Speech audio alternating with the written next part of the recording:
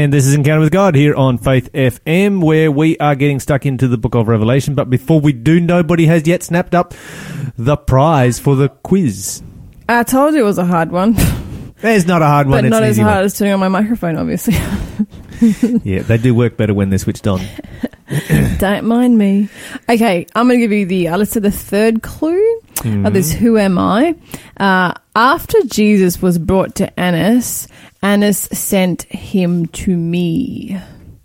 Who be this? Who might that be? If you know the answer, you know what our number is, 1-800-324-843, or text us on 0491064669, or you can contact us via any of our social medias, and we will... Do you even know what those social medias are, Lyle? Or are you getting a bit old? Yeah. I'm just checking them right now, see if anybody sent a message through that we have missed. But of course, the best way to do it is just to simply call in.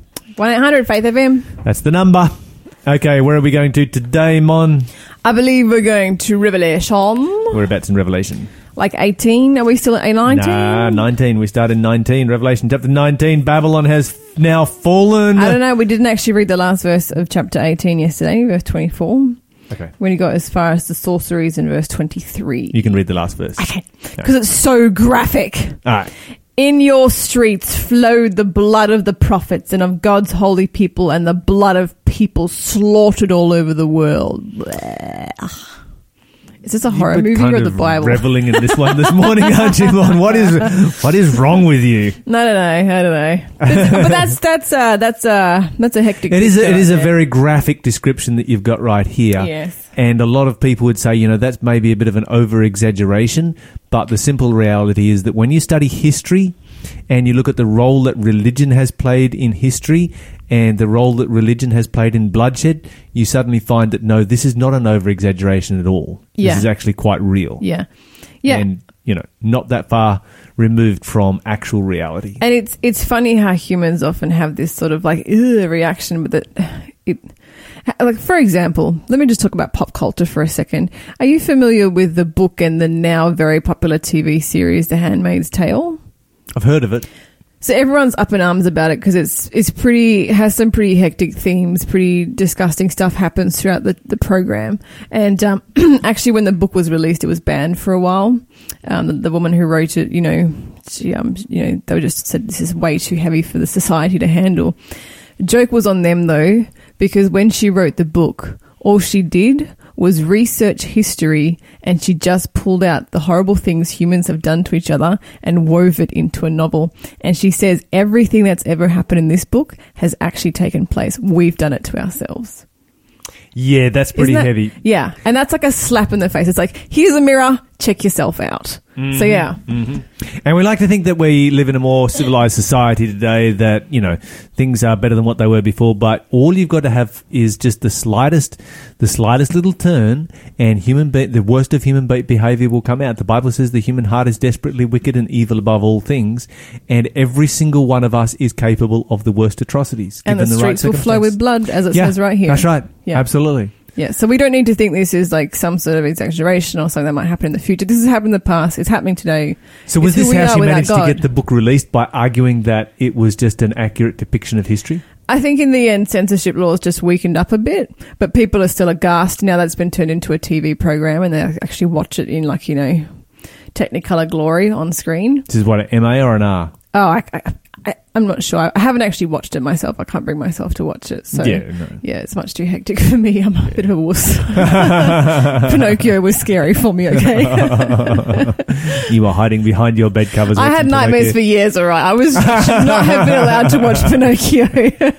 I didn't even know what Pinocchio is. Apart from it's like some cartoon thing, right? Yeah, it's a Disney film. But first of all, there's a wooden puppet, all right? And it becomes alive. It's not normal. It's metaphysically impossible. And then worse, the little boy like becomes Toy Story. Yeah, and then not quite. But then at one point there's I can't remember, but there's a scene where little boys start turning into donkeys, and it's hugely frightening for me. I can't handle that level of fantasy. at that young age, because you start thinking to yourself, could this happen to me? When you're young and you're not quite sure, right? You start looking at the mirror at your ears and you get scared. Okay, if you're listening this morning, then just a note to self: be careful in what you send to Mon. Don't send her anything about boys turning into donkeys, because she might just have a meltdown here on the radio, and we would all be in trouble. Anyway. So that's the end of Revelation chapter 18. Yes. Okay, what's happening in 19? We have read that. We have commented on it. We are moving on. Okay, so 19 is the contrast to 18. Well, the first half of 19 is the contrast to 18. In fact, it's the finishing off of this prophecy, and what God does is that God will tell you some really graphic stuff, but what you find is that is unique in Bible prophecies compared to every other, futurist prophecy, etc., that is out there, Nostradamus or whatever you want to go with. They all predict doom for the end of the world. It's just like doom, doom, doom, doom, doom, doom, and more doom. Just like lots of doom. It's a common theme. Whereas the Bible always ends with victory. That's true, isn't it? God always wins. You want a happy ending? The Bible's actually where it's at. The Bible always gives you a happy ending, and the Bible always leads you to victory. It leads you through a period where there is a certain amount of doom, but that doom is not final.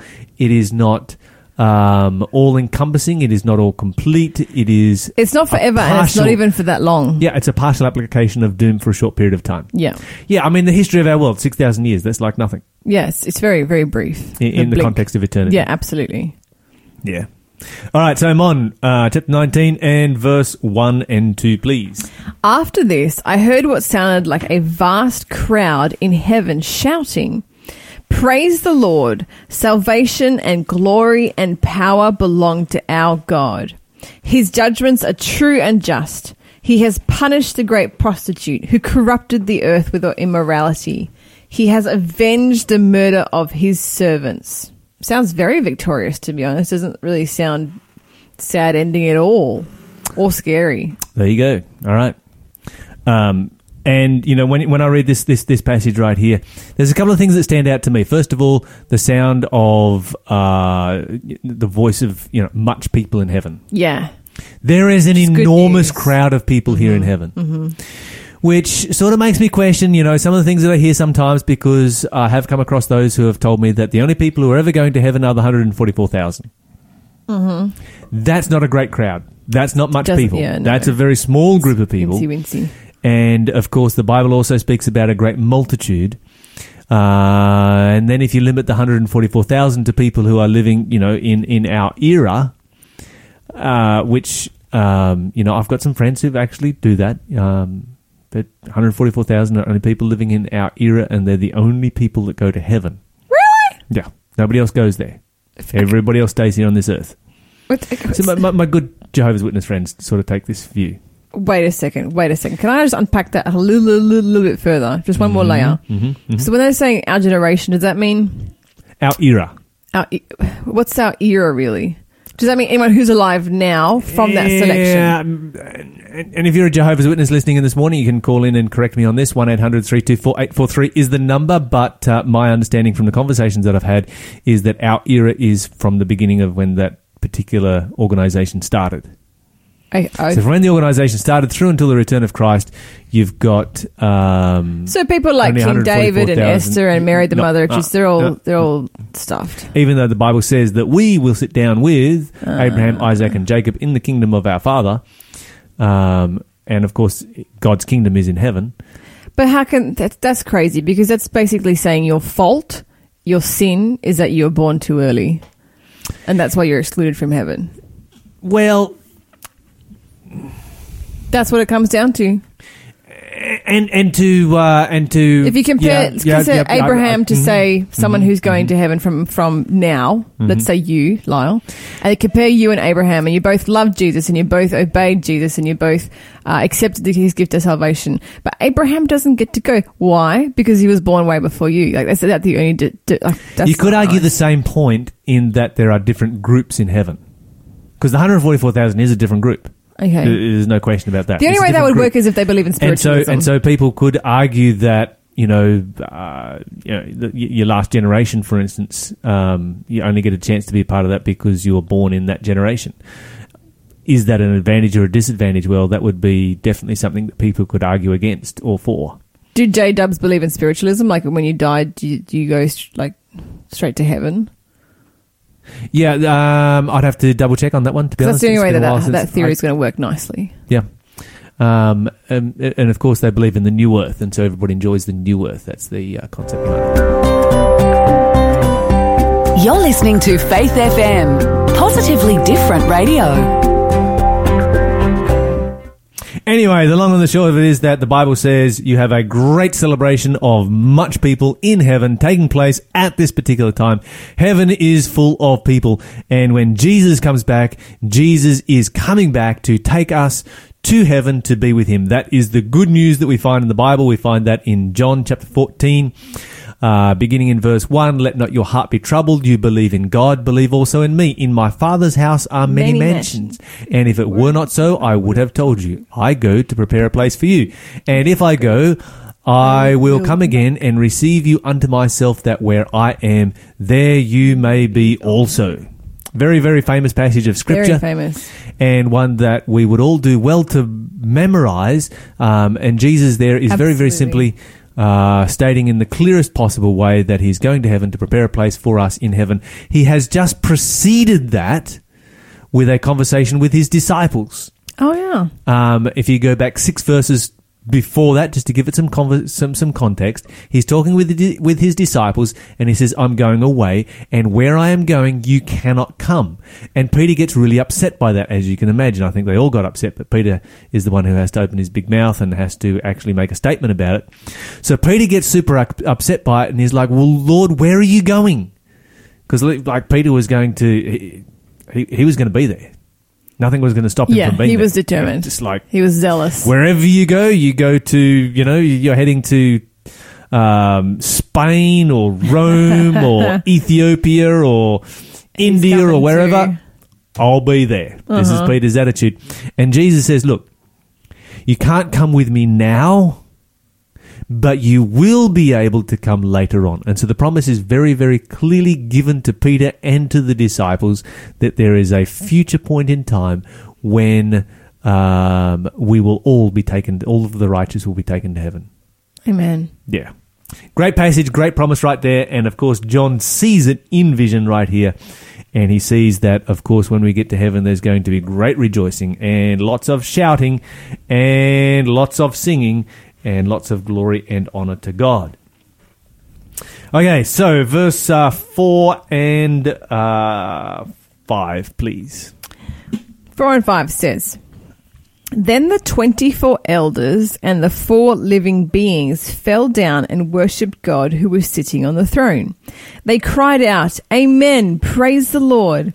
And from the throne came a voice that said, Praise our God, all his servants, all who fear him, from the least to the greatest. Okay, we have simply a record of lots of continued praise happening in these couple of verses. And a little bit extra. What was the little bit extra you wanted to mention? 24 elders? Oh, yes. But we already talked about the 24 elders and the 4 beasts. Okay, sure. Yeah, we covered that already. Okay. If you got questions on that, give me a call. I was just about to say, someone's about to call up and be like, wait a second, who's the 24 elders? I bet you anything. It's all right. If you want to call, do so. I'm happy to chat with anybody about the identity of the 24 elders or the identity of the 4 living creatures. Mm-hmm. The 4 living creatures, for the record, are cherubim, and the 24 elders are humans. Indeed. Yes. All right. Let's continue on. And verse 7 and 8, there is something here that I want to write about. 7, 8, and 9. Let us be glad and rejoice, and let us give honor to him. For the time has come for the wedding feast of the Lamb, and his bride has prepared herself. She has been given the finest of pure white linen to wear, for the fine linen represents the good deeds of God's holy people. And the angel said to me, Write this, Blessed are those who are invited to the wedding feast of the Lamb. And he added, These are true words that come from God. Okay, so we have, what kind of language do we have here, Mon? Sounds like a party. Sounds like a party. What kind of party? Specific kind of party that we've got. Like a wedding party. It's a wedding party. Enjoy a wedding party? Yes, I very much like wedding cake. Have you ever wondered why brides wear white? Nope, I know that answer. Yeah, I guess all women know that answer, don't they? Yeah. Why do brides wear white? Because it represents purity and chastity and so forth. But I'm never... I can remember the day... are you right there, mate? Just whacked a microphone into my own face. But I'm never going to wear linen without thinking about this verse now. The fine linen represents the good deeds of God's holy people. I didn't know that. That's cool. You're like, what's linen? It's a type of fabric, Lyle. I thought it was just... I thought that it was all the same kind of No. thing. Different kind of fabrics. Different to silk, different to wool. It's a different kind of fabric. It's very nice. It's breezy, good for like in the summertime. Crinkles easy though, not very great for ironing. It'd be good if you made something out of it that was meant to be crinkled then. Oh, it does, I suppose, but it's not really a crinkle fabric that looks crinkled on purpose. It's more like it looks messy and it crinkles very easily. Huh. Yeah, that's the main reason why people don't buy linen, because it crinkles. But it is a very breezy, nice sort of... Sorry, I'm going on, aren't I? I'll stop now. Mine is sidetracked onto... yes, linen. Okay, so here's a couple of interesting thoughts, and I was having a long conversation with my local GP about this last night.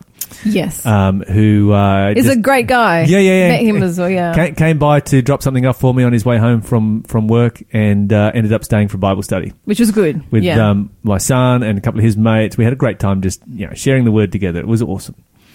Okay, so where were we up to? We were in Revelation. We're talking about the wedding, and what he was sharing with me was, the wedding customs of the time, and how the Bible is so full of the imagery of the wedding. Yes. And the Book of Revelation is full of the imagery of the wedding. But the wedding customs of those days were very different from, or a Jewish wedding custom, very, very different from wedding customs that we have today. Mm-hmm. And so in those days, if as a young man, I fell in love with somebody and I wanted to get married to that person, I would go to my parents. Okay.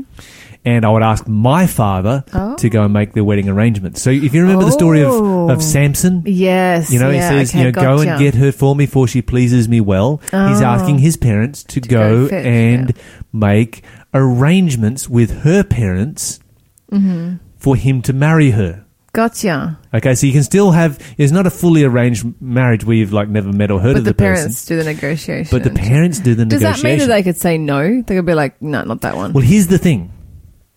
If his parents agree, then he and his father will travel to the bride's house in the evening and knock on the door. Behold, I stand at the door. Hey! Who's on the inside? The woman is on the inside. Well. What does the woman symbolize? The bride. The church. Yeah, the church. Okay. At which point, her father will ask her, should I open the door? And if she says, yes, open the door, then the engagement is going to take place. Wow.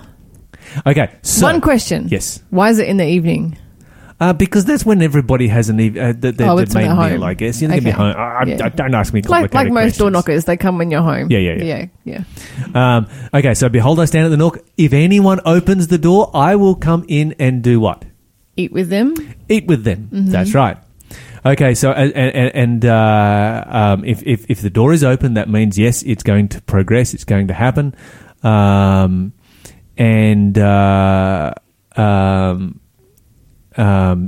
so she needs to, she's agreed to the wedding. Mm-hmm. So they're going to come in, they're going to share a meal together, they're going to share some wine or some grape juice together, and at the end of that, the groom, once he has had his last drink of wine, he will say, I will not drink of this again until I drink it new with you in our house. Wait, that's what Jesus says. That's exactly what Jesus says. Exactly. Ooh. Yeah, absolutely. That's real. I had no idea that was their marriage custom. Okay. Now, they also write up a marriage contract. Oh, wow. Yes.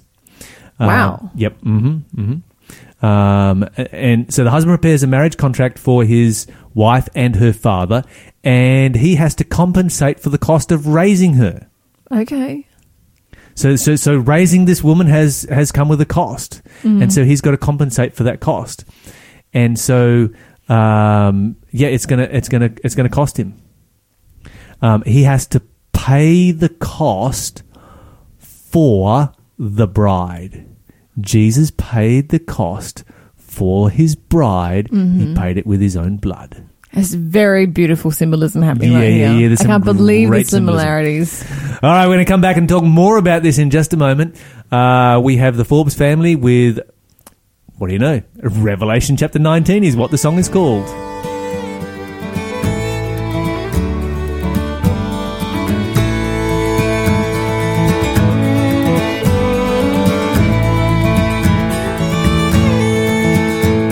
The signs of the times are everywhere.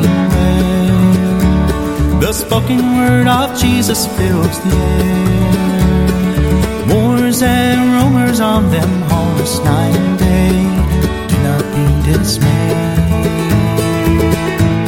He's coming back someday. Allow little children, Jesus said, come unto me. For such is the kingdom of heaven.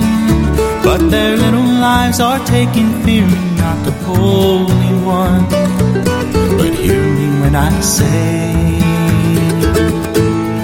judgment's on the way. He'll ride on a cloud to take his bride away. Triumphantly the church will see Jesus any day. The things as we know them will soon pass away. Will soon pass away.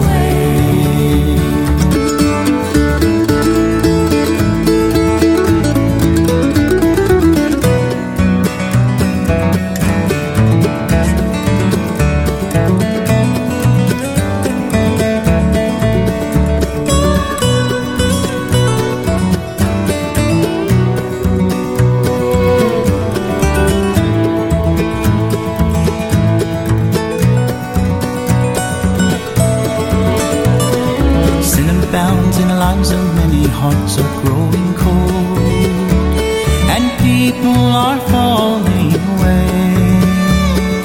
No one seems to care about the condition of the soul. Hear me when I say, he's coming back someday.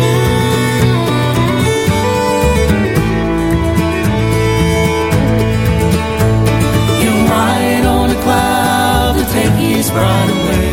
Triumphantly the church will see Jesus any day. The things as we know them will soon pass away. Will soon pass away. The things as we know them will soon pass away. Will soon pass.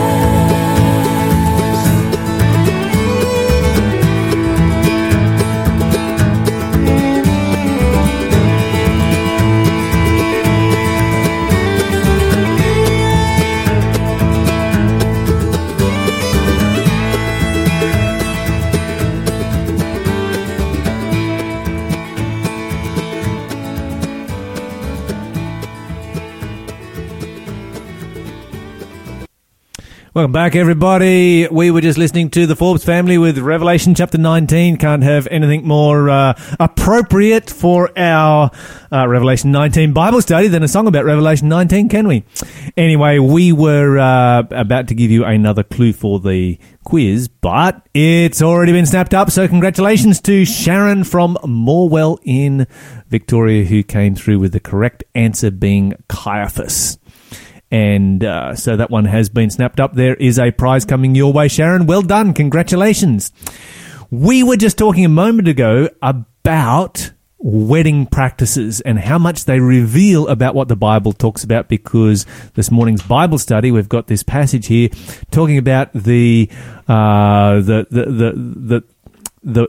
and the groom, and the bride being the church, and she's made herself ready. She's wearing white. and she is ready for the groom to come. And we were talking about some of the symbolism that comes through in the Bible in relationship to wedding practices. We talked about the cup of wine that they would drink as a symbol of sealing their engagement. Now, the interesting thing in Jewish practice was that once you were engaged, if you wanted to break off that engagement, it required a divorce. You couldn't live as a married couple, but it would require a divorce to break it off. And wait, you need a divorce in the engagement stage. Yes. Once you're engaged, you can't live together as a married couple until you're married, but it does require a divorce to break it. That's pretty scary. Not really. I mean, in today's... It's just a different way of looking at it. Yeah, I suppose. I mean, in today, it's because there's, for every person who gets for every couple who gets together, there's going to come a point where it's locked in. Oh, yeah, gotcha. And so this is, back then the engagement stage was a lock-in stage. That's right. Okay, yeah. Okay, that cup of wine, of course, was a symbol of the husband's blood that he would be prepared to shed for his wife if necessary in her defense. Okay, so after this little ceremony takes place, the son and his father, they leave. And the son would say, I'm going to prepare a place for you. In other words, I'm going to build a house for you in my father's city. Mm-hmm. So I'm going to my father's city to prepare a place for you, which is a bit different John to Kenyans, chapter 14. But yeah, go on. Yeah. A little bit different to that practice over there in Kenya for sure. But in my father's house are many mansions. I go to prepare a place for you. This is what the son is doing. And typically what would happen was that he would build his house adjoining his father's house. Oh, really? Now, he was not allowed to go and get his bride until the house that he built passed inspection. That's fair enough. Yes. We would have that same thing today. Especially and we Australia. have the council inspector comes around and says, okay, yep, you can live in this house, or no, you need to fix this up first. Mm-hmm. Okay. The house inspector was his father. Oh. So if anyone ever asked him, when is the wedding? He would say, I don't know. Only my father knows. This is unbelievable. Yeah. I didn't know this. This is amazing. Okay, so he had to do a good job. It had to be quality work. And the bride would wear a veil after the betrothal took place, after the engagement, and that was to show that she had been bought with a price. Mm. And so the church has been bought with a price, the blood of Jesus Christ, and he's gone away to prepare a place for us. And so the price that Jesus has paid for you and I is his blood. It would take a divorce to separate us from Jesus. Amen. There's a legal document connecting us. Oh, and this is the other interesting thing too, is that the legal contract that they write up, of course, everybody signs it, but they sign it. Legal documents of those days were signed on the back. Oh, and it had 7 parts to it as well. On the back of the document. Yes, on we the read back about of the 7 person. seals with a double-sided book earlier on. Yes, that's right. Yeah. And there's a whole other story right there that we could go into in Revelation chapter 6. Okay, the bride was never given a date as to when the groom would return. I could just imagine brides losing their minds today about that. Okay, so here's the thing. She had to be ready every day. Wow. In other words, she had to be clean, she had to be beautiful, she had to have her makeup done. Every single day, she had to be ready for the groom to come back because she never knew when he would arrive. And it's not like you could call back then. Yeah, not like you could just get on the phone and say, hey, I'm on my way over. Yeah. Okay, so the church, we have to be ready every single day for Jesus to come back because we have no idea when he's coming back. Yes, true. And anyway, when he arrived, they did actually give them a little bit of notice because he would arrive with a trumpet blast. So you would hear somebody coming into town. The next minute you hear this massive blast of a trumpet. If you're the bride at that point, your heart is going to skip about 6 beats because it's your wedding. It's your wedding. You didn't know it was today, but it's today. You're getting married today, and that would then create a flurry of activity. That means that the bridesmaids who had been chosen, they would hear that trumpet blast, and they would then go to wait by the roadside. while the groom goes and gets his bride and they have a little pre-wedding party with the bride's family. Mm-hmm. That's just a little family affair. The bridesmaids don't get to go to that. They have to wait outside. All right, you're starting to see some symbolism come through here, right? Yep. Yeah. 10 virgins, so make a lot more sense. Yep. And then, of course, when they finish that pre-wedding party, then, of course, they go back to the groom's house. And the bridesmaids gets to follow them. And, of course, that would often happen in the evening. And, of course, the parable of the 10 virgins, they have a really good party at the bride's house. And so it goes until midnight. At midnight, a voice is heard, "Behold, the bridegroom comes, go out to meet him." Yeah. Wake up, guys. And, of course, some of them had run out of oil and were unable to, to go and didn't have the time to go and purchase. More, yeah. Okay, when you get to the groom's house, that's where the party takes place. And they had bouncers. Mm-hmm. Because you had to have an invite. You couldn't turn up uninvited. You couldn't turn up without the wedding garment on. If you're uninvited, then you get booted out into outer darkness because it's dark outside. There's so much symbolism in these ancient weddings. I can't believe. That's right. Now, the wedding would take 7 days, and everybody would party outside while the marriage was consummated. Mm-hmm. Nothing like putting the pressure on. It's terrible. But that was the culture in those days, and I guess it was no big deal within that culture. All right. Now, the wife had to produce proof of her virginity in blood. Yeah. Okay? Mm-hmm. All right. So then what happens if it turns out that she's not a virgin? What happens if it turns out that she's impure? There's a major problem. If she could be divorced, okay, because of that. That was grounds for divorce because she'd lied. She'd said she was pure. She'd said she was a virgin, and she's not. So she could be divorced. But if the husband loved her, legally he could open one of his own veins and provide his own blood to cover for his wife's misdeeds, for his wife's sins. Wow. Jesus, we are the bride who has been unfaithful to Jesus Christ, and he opened his veins, he shed his blood to cover our sins. We are covered in the blood of Jesus Christ, and she would be saved by his love.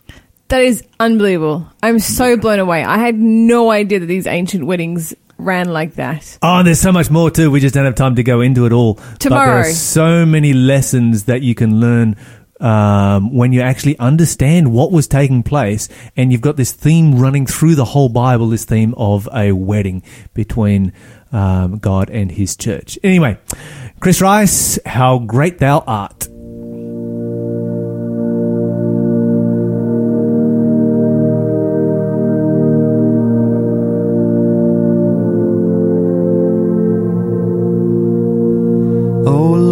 My God, when I in awesome wonder consider all the worlds thy hands have made, I see the stars, I hear the rolling thunder, thy power throughout the universe displayed. Then sings my soul, my Savior God, to thee. How great thou art, how great thou art. Then sings my soul, my Savior God, to thee. How great thou art, how great thou art.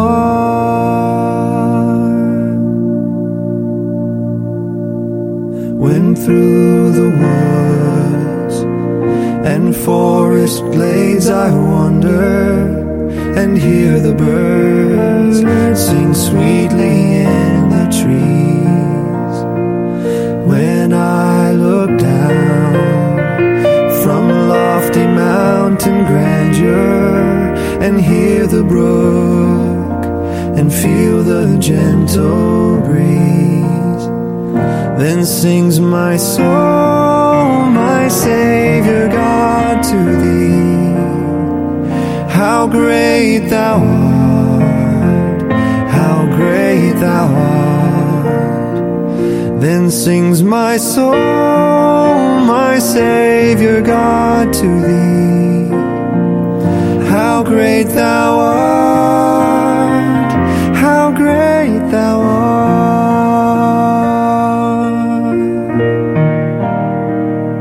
And when I think that God his Son not sparing sent him to die, I scarce can take it in, that on a cross my burdens gladly bearing, he bled and died to take away my sin.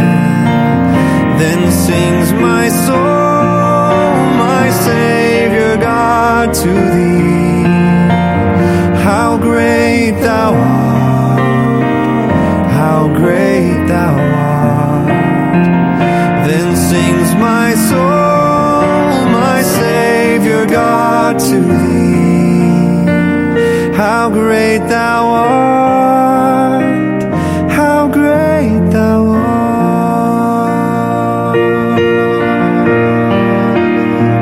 And when Christ shall come with shout of acclamation and take me home, what joy shall fill my heart. Then I shall bow in humble adoration and there proclaim, my God, how great thou art. Then sings my soul, my Savior God, to thee.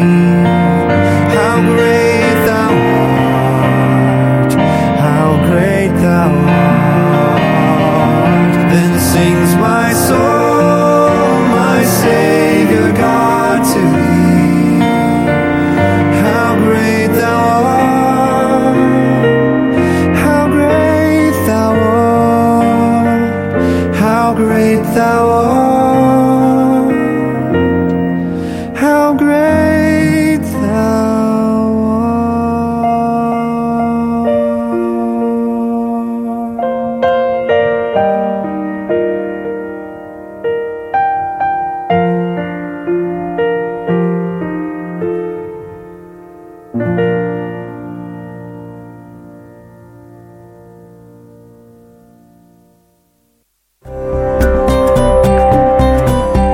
You're listening to Faith FM, positively different radio.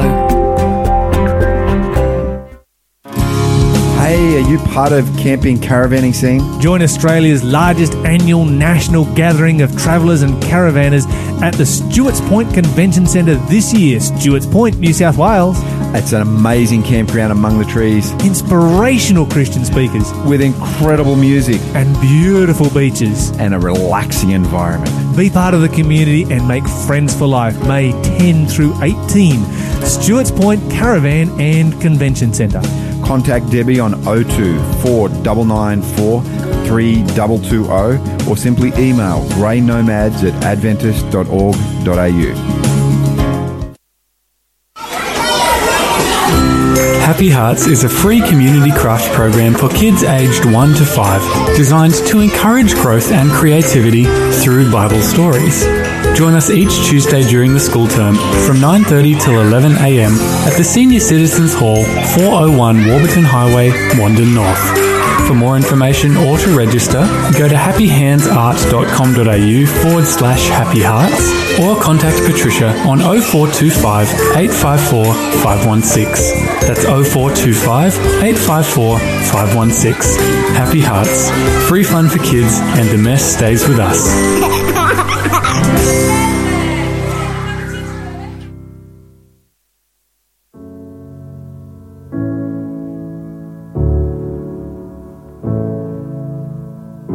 You are my joy, you are my song, you are the way, the one I'm drawing from. You are my refuge, my whole life long, where else would I go? Surely my God is the strength of my soul. Your love defends me. Your love defends me. And when I feel like I'm all alone, your love defends me. Your love defends me. Yeah.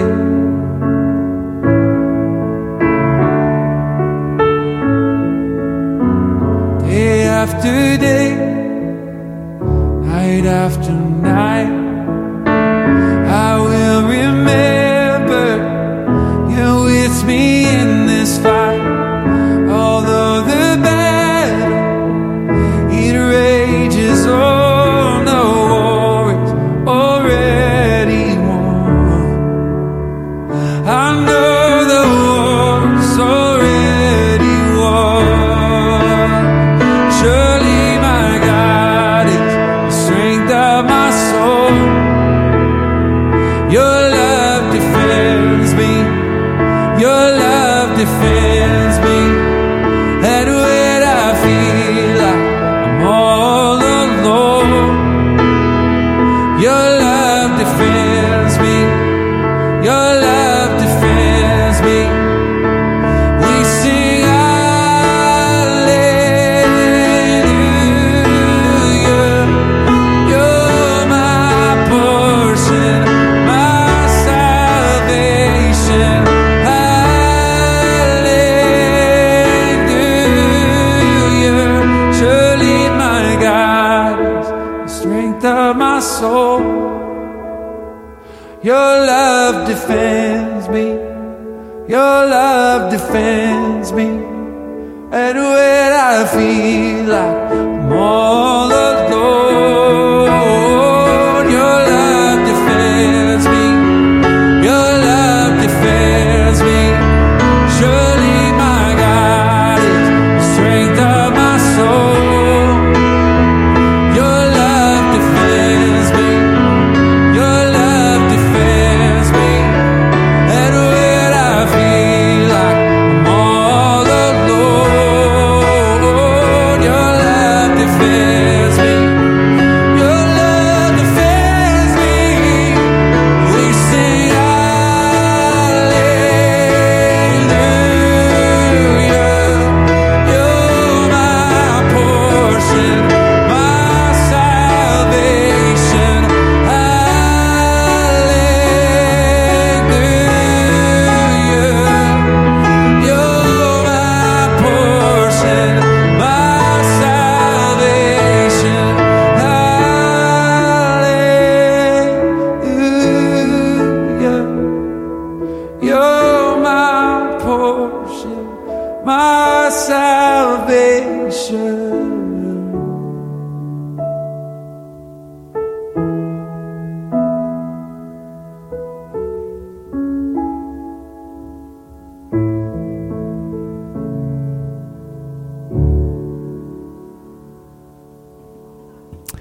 And that was Matt Mayer with Your Love Defends Me here on Faith Beautiful FM. song. Yeah, absolutely. We have come to question of the day time. Mon, what have you got for us for question of the day today? Okay, so today it's a good one. I quite like this one.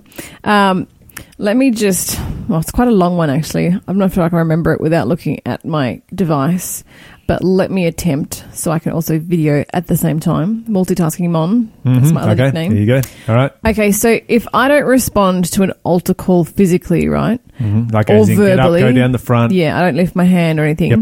but I respond in my heart, does it still count? Okay, this is a question that I can't answer because I'm not God, but I will make some observations. And my first observation is this. If an altar call has been made and God has spoken to your heart, So we're not talking about an altar call here where God has not spoken to you, because, many times an altar call might be made and, you sit there and like, yes, this is a great altar call, and you are praying and you're being blessed, but you're not being specifically called by God. But I'm talking about an altar call where God has spoken to your heart, and it might be an altar call to, fill out a decision card, or raise your hand, or stand up, or go to the front for special prayer, or whatever it might be. It might be a decision to give your life to Jesus, or for baptism, or, many different reasons that altar calls are made. My first question would be, why is it that you are not willing to respond? Why is it that you are not actually prepared to do what is being asked of you? Okay? Maybe they're embarrassed or they're shy. That's a very good point. All right, so on that point, I'm going to share a couple of things, because following Jesus involves sacrifice. And walking down the front of the church in front of, a large group of people, certainly that's a sacrifice, because, you feel vulnerable. You are out there where everybody can see you. I made an altar call in Ethiopia, and one of these, gangster guys came down the front, and that would have been very, very challenging for him in front of his mates. Yeah. But my question is, if you are not prepared to feel uncomfortable because of Jesus, then what does that say about your relationship, your connection with Jesus? The Bible has a number of things to say about this. In fact, in Matthew chapter 10 and verse 33, the Bible says, "But whosoever shall deny me before men, him will I also deny before my Father which is in heaven." It's a pretty strong statement right there. Now, very strong. I just need to say this. The altar call is not something that was practiced in Bible times. The altar call, most people believe it was invented by Charles Finney, who lived 1792 to 1875, has its origin in the Methodist movement, but has been used in a very, very powerful way by evangelists ever since. And one of the reasons is this. And you'll notice this if you look at DVD evangelism or YouTube evangelism compared to public evangelism.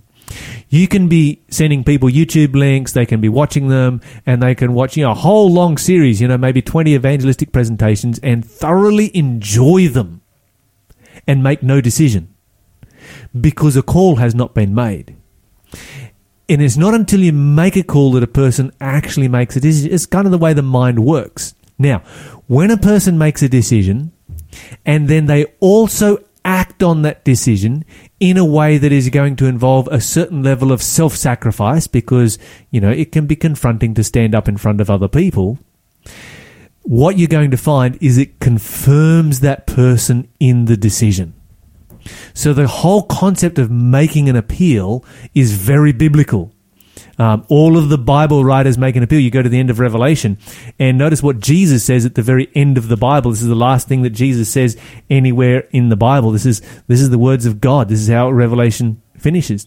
The Spirit and the bride say, "Come. Let him that hears come. Let him that is thirsty come. Whosoever will, let him take the water of life freely." This is an appeal that God is offering in the end of the Bible, and he's calling us to make a decision and to come to him. And you've got so many appeals all the way through Scripture. But right here in Matthew chapter 10, moving on from there, Jesus says, "Don't think that I came to send peace, but a sword. I came to set a man at variance against his father, and the daughter-in-law against her mother, and the daughter-in-law against her mother-in-law. And a man's foes will be those of his own house." And so the Christian life is going to involve sacrifice. Sometimes it involves even martyrdom. And so when an altar call is made and God speaks to your heart, then that gives you an opportunity to give your life to Jesus Christ and to respond in a very real and a practical way that will embed that decision into you. It will strengthen you in that decision. So if God calls to your heart in an altar call, respond. Go forward. Stand up. Do whatever is being asked of you. This is a very small thing that you can do for Jesus Christ, but it will make a big difference in your life. As far as the original question, then I leave God to judge and to determine where your heart really is when you refuse to respond to an altar call and just sort of say, "I'm just going to do this inside my heart." I kind of see a little bit of hypocrisy coming through there, but that's up to God to decide. Anyway, That's our question of the day. I think I might start just physically responding to all altar calls in that case. Don't want to deny my God in front of nobody. If you have Amen. a question, give us a call, 1-800-FAITH-FM, 1-800-324-843, or just DM us through any of our social media platforms. We're going to move on. This is Anders Svensson with I Met the Saviour.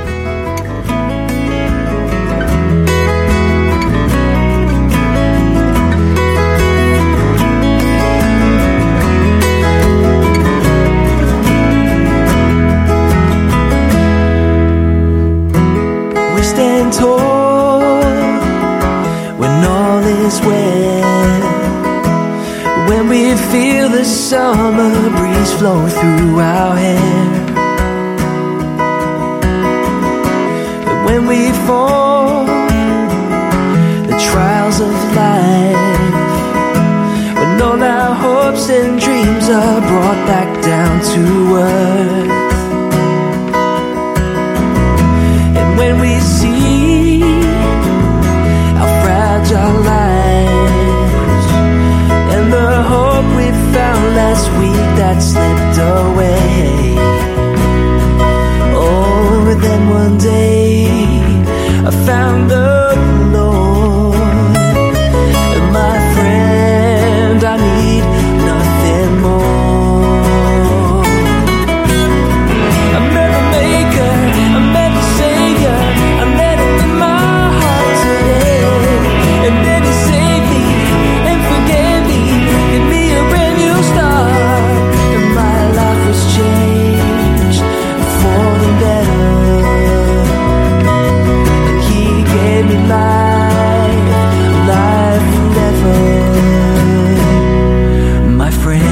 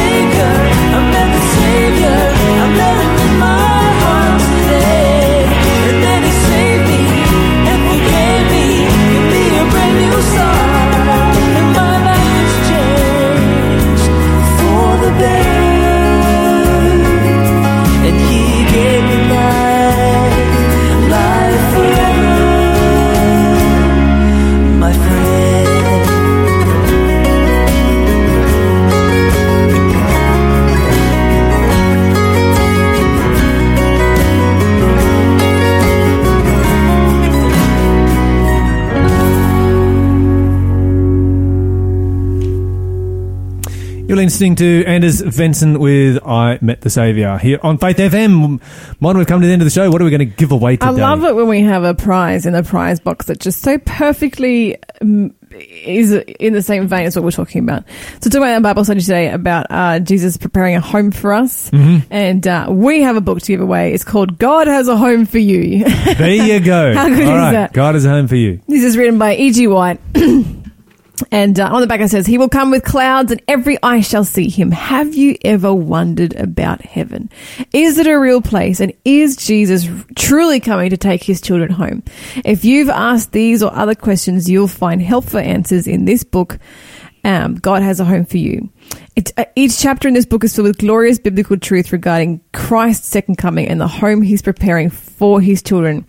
So it's a precious, joy-inspiring, hope-filling, all about the promise of Christ's appearing. And if you would like to get a copy of this book, wonderful book to really just imbue your life with some joy, happiness and hope, give us a call right now. Our number is 1-800-FAITH-FM. It's 1-800-324-843. You can be the first person through and take this home with you today. And we were having a small group Bible study at my place last night. It was just so amazing. So much fun. We had a great time together. Great bunch of young people and one or two of us older ones. And if you would like to be part of a small group like that, give us a call. There are lots of them happening all around the country. They are one of the best ways to learn about the Bible and to make friends and to connect with people and no to matter have a what great age social you are. network. So give us a call and we will set that up for you if we can find one in your area.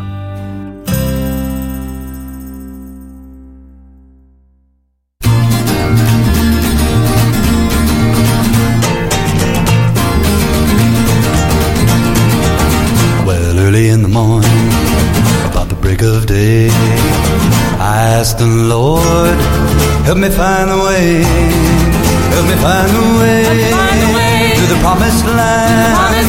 This lonely body needs a helping hand.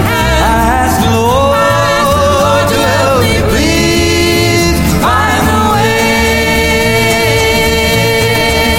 When the new day is a dawning, about my head in prayer, I pray to the Lord, won't you lead me there? Won't you guide me safely through the golden stair? Won't you let this body your burden share? I pray to the Lord, won't you lead me, please lead me there.